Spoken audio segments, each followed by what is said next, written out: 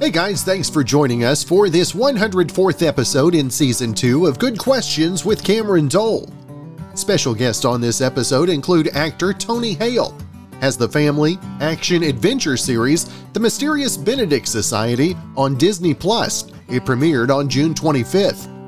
We'll also visit with country singer and songwriter J.D. Shelburne about his new album Straight from Kentucky and his new single Hometown in My Headlights. Of course, if you would, please take the time to subscribe, comment, leave some feedback, check out the shop, and share with your friends. Now, I can't tell if this woman is nuts, extremely patriotic, or just way too proud of her tractor. Could be all three. Rockwall, Texas is just outside of Dallas and had a big 4th of July parade this weekend, and a 61-year-old woman named Lori Bostic wanted to be in the parade. She showed up to the staging area on her old, beat-up tractor with a bunch of American flags strapped to it. But they told her she couldn't take part, so she flipped out. She tried to join the parade anyway, and there's a video of cops trying to stop her.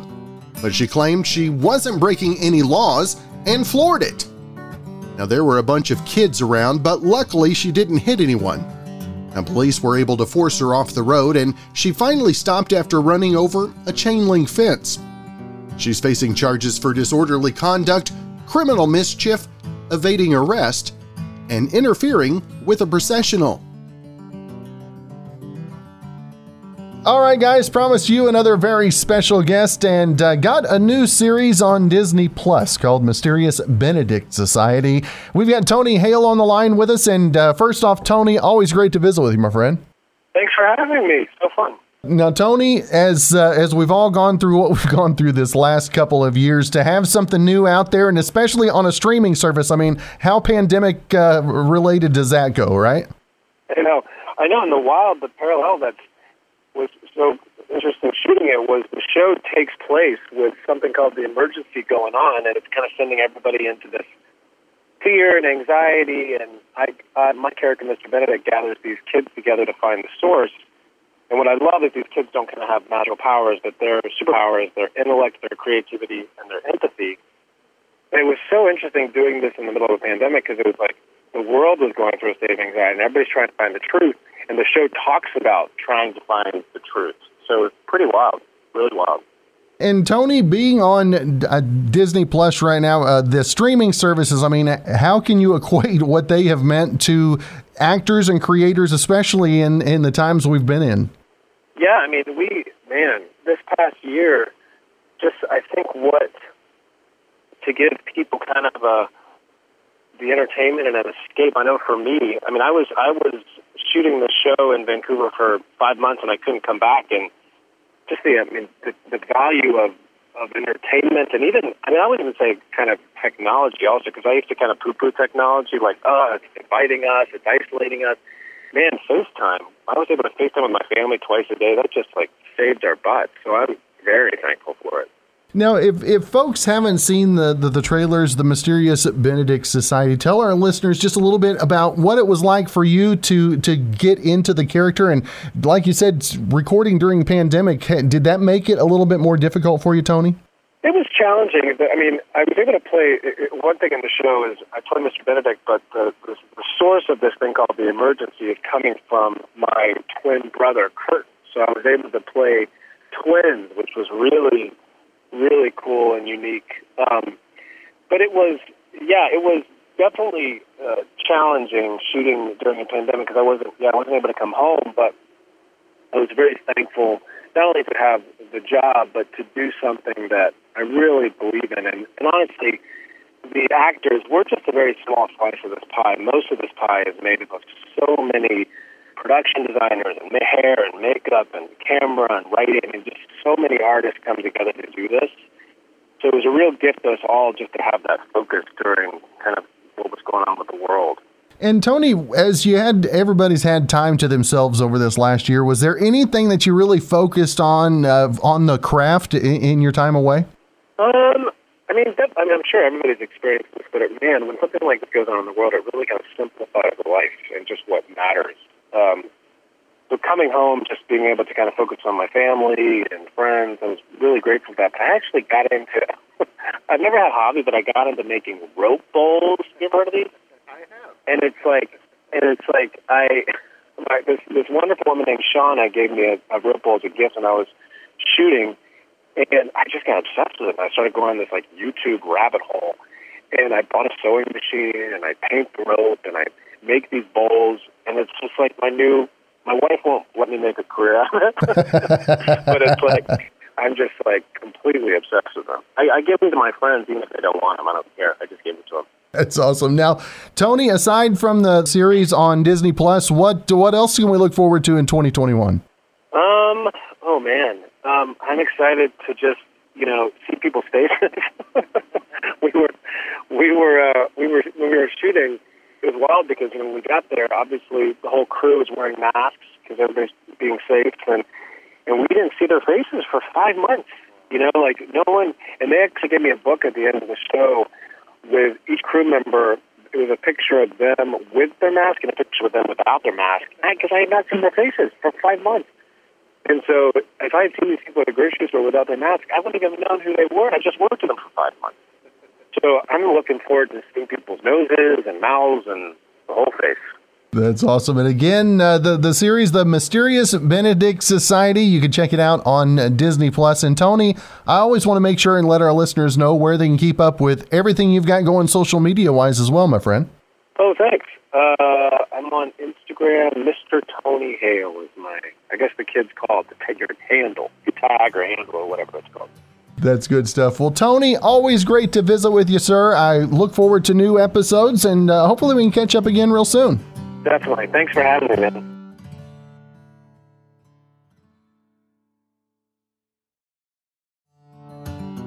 Now, last month, Google Trends put out a list of the top 5 questions people had about sunburn cures. Now they did the same thing for sunblock. And here are the top 5 questions that we've been Googling about sunscreen this summer. Number 1, how long does it last? Now, if you're talking shelf life, 3 years. Or if you mean how often to reapply, it's every 2 hours, especially if you're swimming. Number 2, how does sunscreen work? Now, some of the chemicals in it reflect UV rays so they don't hit your skin. Now, other chemicals absorb them so your skin doesn't. Number 3, is sunscreen bad for you? Now, there's been talk of a chemical called oxybenzone that might cause cancer, but there's not a lot of solid proof yet. Harvard recently did a blog post that said stats linking it to cancer could be skewed. They say people who wear a lot of sunblock might have a higher risk of cancer because they just spend more time in the sun, not because sunscreen is causing it. Number 4, when was sunscreen invented? Chemists have been working on it since the 30s. A guy in Austria came up with one in 1938 that only had an SPF of 2. Then we had SPF 15 by the 70s, and the first waterproof sunblock hit stores in 1977. And what's the best sunscreen? That's number 5. Consumer Reports does an annual ranking, and this year's list includes the Walmart brand Equate Sport Lotion with an SPF of 50. They also say Hawaiian Tropics Sport Spray is good. Our next guest on the show, a friend of the show as well, JD Shelburne from the big city right there in Louisville, Kentucky. And I did say it right, JD. I've got to show off my pronunciation chops this morning. Yeah, there's actually several ways that you could say Louisville, but you did well. Welcome. Now, JD, new single out and about in 2021 nonetheless. I mean, did you ever think that a new single was going to come? We were going to do it last year, and then the pandemic hit. I'm like, I don't know if it's smart to put a single out when I couldn't really tour. I couldn't meet radio. And so we just sat on it for a while. I was able to go back in the studio and complete this new album I just put out. And so Hometown of My Headlights is a new single out right now. We shot the video down the road. And, man, we're excited. It's a summer jam. I think people are amping to get back out to live music and live concerts. And so we're just excited I feel like I put it out at the same time, at the right time. So we're anxious to see what it does for us. Now, you had a big CD release party, and man alive, talk about getting some hometown love from your fans. What was that like, JD? It was overwhelming. I'm from Taylorsville, Kentucky, which is right outside Louisville, about 25 minutes. And there's actually more dollar stores and stoplights in my town. I mean, it's a really small town. And we went back home last weekend to celebrate the album release, and honestly didn't have any idea how many people would show up. We put the show on for free, raised about 20 different sponsors helped us put on the show for free for the fans. So I wanted to do a show where fans didn't have to pay a dime to get in. So about 10,000 people showed up, man. It was overwhelming to say the least. The weather was absolutely perfect. It couldn't have been a better night, man. It was just good to see people smiling, people without masks, just getting some sense of normalcy back. And I actually caught a live clip of it on NBC News, national news the other night. They actually caught a picture from my show and used it as a cameo. So I was like, wow, it was really cool to see that get some nationwide exposure. Now, what has been the driving inspiration for you this last year as we've had the time away? Have you really delved into maybe songwriting or instrumentation? Well, the pandemic was definitely a break for me. I mean, I'm on the road about 200 dates a year. What was kind of a blessing in disguise, my wife was pregnant through the entire pandemic with our first son. So it actually gave me it was a blessing in disguise because it gave me time at home with her. We bought a new house during a pandemic, which was crazy. I don't know why you buy a house during a pandemic, but we did. And but it gave me time to just relax and just kind of re-energize myself because I'm on the road. I'm burning up the pavement every weekend on the road somewhere. But I got to say, the fans have kept me going. I mean, I do Facebook Lives every night, meet fans from all over the country, really. Playing songs, testing songs for my album, just anything from playing Uno with my wife at the kitchen table, anything to drive audience numbers to my website and to my Facebook is really what kept us going. What was the most difficult part about the pandemic? Was it the Facebook Lives, getting used to those? And obviously the fans got a little bit more used to the Facebook Lives as time went on. And you actually got a little bit of response after a while, right? I did. I actually got over 1 million views through the pandemic just on all my total videos. I would do a different theme a night. I do a Tom Petty night. I do an original night. I do a Matchbox 20 night, George Strait night. So I did different nights just to change it up so people wouldn't get the same old songs. And I would do different things. But I got to say, the most disappointing part of the pandemic was 2020 was going to be the biggest year of my career. I was on the cover of my home state tourism guide. I was getting every county fair and festival known to mankind. And then I lost about 87 shows. So as the weeks went on, I'd get these emails. Unfortunately, we're canceling our show. We're very sorry, but we had no choice. And so I lost a lot of money, as a lot of artists did. So that was probably the most disheartening part of the pandemic. But as the months went on, I realized it was probably the best for my fans, for me, for our health. And so I just dealt with it, and just allow myself to take a break from the road. So I'm hoping most of those shows will come back. I have gotten several of them for this year and hopefully a few for next. But it was very hard to lose 86 shows I worked so hard to get. And they weren't just bar gigs, they were festivals. So, once I got over the hump with that, I was fine. once you got past that, right? Yeah. Now, as shows are opening back up, I mean, how different does the landscape look after a 16, 18 month kind of a pause, if you will? I feel like fans are happier. I mean, like I just did the show in my hometown. I saw people that I hadn't seen in my shows in years, family members that don't ever come out, friends that I never see on the road. I mean, it was just like I got a whole new, just a group of fans. And it's like, I feel like people were just, I've actually sold a lot of merch on my website this week, a lot of records and stuff. And I'm sending them to people that I never even heard of. And so that's a good sign to see new people coming out. I feel people are just more appreciative of your music. They're making posters and signs, and it's just, I feel people are just getting to a sense of normalcy where they've missed for so long. And so, this past weekend or the weekend before last was my hometown show. And that's where I really kind of noticed, like, just a fresh breath of air to walk on stage and see people screaming rather than a Facebook Live in front of an empty room. And, but it was great. And we're on the road this weekend for starting our summer tour at a county fair in Indiana. So I'm hoping for the same experience. You talk about it being different up on stage. I mean, how are you different coming up on stage after that time off? I get more nerves. I mean, I was really nervous at my hometown show, I guess because I was hoping people would show up because, when you do a show in your hometown, you're not sure if they love you or hate you. And it's like, I had no idea really what to expect. And I mean, I knew we had sold out of VIP tickets for the pit about 2 months before the show. So I knew I was going to have at least 100 people there. So that was a good feeling. But I got to tell you, man, I was nervous because some people commented and said, hey, they're still scared of crowds. Sorry, we're going to miss it. Or, hey, we're on vacation. I got so many friends say, man, we're on vacation. We're at cheerleading competitions in Nashville. We're going to miss your hometown show. And I get a lot of those. And I'm like, gosh, man, if half of those showed up that we're going to come, it'd be packed. And so we ended up, I remember sitting in the bus that day after the show and just seeing people walking by the window to the concert venue all day long with chairs. It was a good feeling.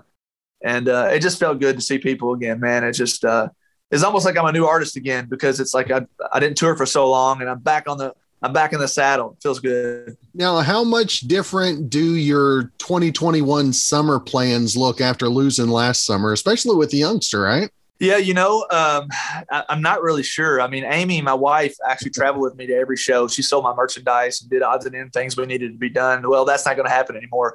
Now, if we take a bus to shows, I'll definitely bring them along, but I'm sure they won't. I don't think they like the Sprinter vans all that well. So, but I've definitely got to hire somebody else to sell merch. That's going to be a different, another expense on the road. Usually we hire a driver, so that's 2 more expenses I'm going to have. So with him, with Jax now, Jax is 9 months, but we have taken him on the road. We played Vegas about a month ago. We did 4 nights in Vegas. That was really our first show back on the road. He came, so they just kind of hung out the pool in the hotel room all day. So we've taken him on the road. He does well on the road, but it's my wife who I don't have her help anymore. So I'll have to adjust to that, but hopefully it'll be fine. He does good on the road. She doesn't. Is that what I heard? That don't make sense, does it? You think it'd be the opposite way around. So now tell us the single, the album, to have new music out there in front of people, and the feedback that you're getting from folks with new music. Man, it's just it's been overwhelming to say the least. I put the album out. I recorded it all in 2019 and then mostly in 2020 during the pandemic. I added 4 more songs. So it allowed me to spend more time at the studio with my producer, write some more songs, and write with some hit writers. And so I put this out on the 25th. So it went to number 9 on the iTunes country chart, and for no label and no manager. I mean, I do all this on my own. I mean, it was a proud moment for me to chart top 10. So I've been doing this independent since I moved to Nashville. So that was a big moment. And then, People Magazine featured the video and did a story on my career chase of, where I started, how far I've come, and really have done it mostly on my own and with fans. I built fans the old fashioned way. And I feel like at the end of the day, they really helped me get to, just to build tour dates and get big shows. So we're actually gonna do a lot of festivals this year. We're opening for ZZ Top next weekend. Oh, nice. So now it's just getting on radio, man. So we appreciate you having us on and helping get the name out. Now, who are the favorite? You talk about opening for ZZ Top. Who are the ones that, I mean, I know you've got a list of your favorites that you've opened up for. Who are some of the favorites that you've gotten to work alongside? I think some of the nicest that treated us was Steve Wariner was really nice. And he ended up inviting me to the Opry after we opened it up for him. And another one was the Kentucky Headhunters were big favorites of ours. They treated us well. But most everybody we opened for has done pretty well, except for a few. There's been a few that hasn't really given us the time of the day. But it's just part of it. I understand that. I've been in this business long enough that there's a lot of nice artists and there's a lot of rude ones. And you just got to take it with a grain of salt. But I'll tell you an artist that's I've never opened for that's treated me with more respect and has been nice sharing my stuff. And it's the Oak Ridge Boys. They have done so much for me and just been just mentors and have shared my stuff on socials, have given me quotes, have called me, have texted. I mean, they've just been super nice. And to be Hall of Fame members and Grammy nominated artists, it's just mind blowing. Yeah, they were my very first concert that I ever went to. And about 7 years ago, I got the chance to finally sit down and interview them. And yeah, it's like you said, you put them up on this pedestal and you think there's no way anybody can strive to reach that. And they go above and beyond that. That's for sure. 100%. Yeah. I mean, for Hall of Fame members, Grand Ole Opry members, I mean, they're getting pulled in every direction you can think of, I'm sure, but they still make you feel welcome. And I think that's the most important part. I'll always remember that. And I'm just thankful for artists like them that help artists like me that's trying to get a big break to help. It's great to have their response and their feedback. Has everybody had the time off this last year? I love delving in and did you find any new inspirations, maybe melodically or musically, maybe a different sound that tweaked your ear in the time off? I listened to a lot of music during the pandemic. I actually dove back into 1990s country, and I would play George Strait, Tim McGraw, some of the old stuff in the 90s I listened to on my playlist, mowing the yard or working on my or out washing my car or doing anything around the house. We spent so much time, but I got to tell you, I watched more Netflix that 7 months or whatever it was than I have in my life. And it's just like, I just found that I just was lazy. I'm like, I just sit and watch TV all the time. And I did write songs and stuff, but I was constantly getting in front of my fans on lives or some way and somehow, but I exercised a lot and just did little things that I normally probably wouldn't have done. And most of it was spent with my wife. I mean, we spent a lot of time walking. She was pregnant a lot of times, so I'd have to motivate her to get out and walk a little bit here and there. But like I said, we watched more Netflix than I could ever even tell you about. I mean, it was just crazy, but we enjoyed it. Now, what was your biggest binge? Gosh, that's a good question. Probably, I want to say snack food, but no, not really. I don't know, man. I mean, I got to say, we watched a lot of like the Ozark Netflix, and like we watched it every single day. And so we would finish dinner and watch it at 2 hours every night. It was a series. And so we sat down and we watched that for, my gosh, as long as I could even, until it was over, until I guess they're going to bring back the last episode or something. So, but we did that a lot, man. But as long as my wife don't make me watch chick flicks, I'm okay. Life is good, right? Yeah. 100%. 100%. Now, JD, if folks want to find more info about the album, about the single, the video, social media, all that, where's the best place for folks to keep up with you, brother? I like to send people to my website, jdshelburne.com. You can Google JD Shelburne. It'll bring the website right up. Even if you spell it wrong, it'll still get there. So we encourage people to download my record. It's called Straight from Kentucky. It's got 11 songs. It's my best album out of Nashville. I put a lot of blood, sweat, and tears in this album and money. So I'd love to see you guys download the record. The song's called Hometown in My Headlights. We shot the video at this little drive-in down the road, and it's just been a great response. And I'm excited to get back to country radio, and I think 2021 is going to be my best year yet. We've got about 40 tour dates. Love to see the fans out at those. You'll find more about those on my website. So check out jdshelburne.com. Easy enough. Man, you make it easy on us, JD. I try to. Well, brother, it's always great to see you. I appreciate you taking some time out, brother. I love the new single, and thank you. Brother, hopefully we can catch up again real soon. You too, man. Thanks for all the support through the years, man. Appreciate you taking a shot at artists like me, and I look forward to seeing you soon. Now, are you a more laid-back parent than your own parents were? Well, someone talked to 1,000 people with kids under 16 and 1,000 parents with children over 30. And here are the top 5 old-school parenting rules we used to enforce. Number 1, respect your elders. Number 2, you don't always get everything you want. Number 3, kids have to do chores. Number 4, you have to sit down and eat together as a family. And number 5, you have to behave, especially in public. Now here are the 5 most common parenting techniques today. Number 1, positive reinforcement instead of punishing them for bad stuff. Number 2, giving them room to learn from their mistakes. Number 3, giving them space to be playful and silly. 73% of parents today say they try to be more playful than strict. Number 4, doing your best to connect with them. That's compared with just 37% of older parents who said they tried to be friends with their kids. And number 5, helping them identify their feelings and process them. Well, thanks again for joining us for this 104th episode in Season 2 of Good Questions with Cameron Dole. If you ever have a comment, question, anything else you'd like to know, hit me up on the contact page at gqwithcam.com. Be sure also to check out on the socials, Instagram, Twitter, TikTok, and Facebook at GQWithCam. Would like to say thanks to our good friend Brandon Allen for coming up with our theme music. We're going to let him play us out and hope you guys have a great rest of your Tuesday.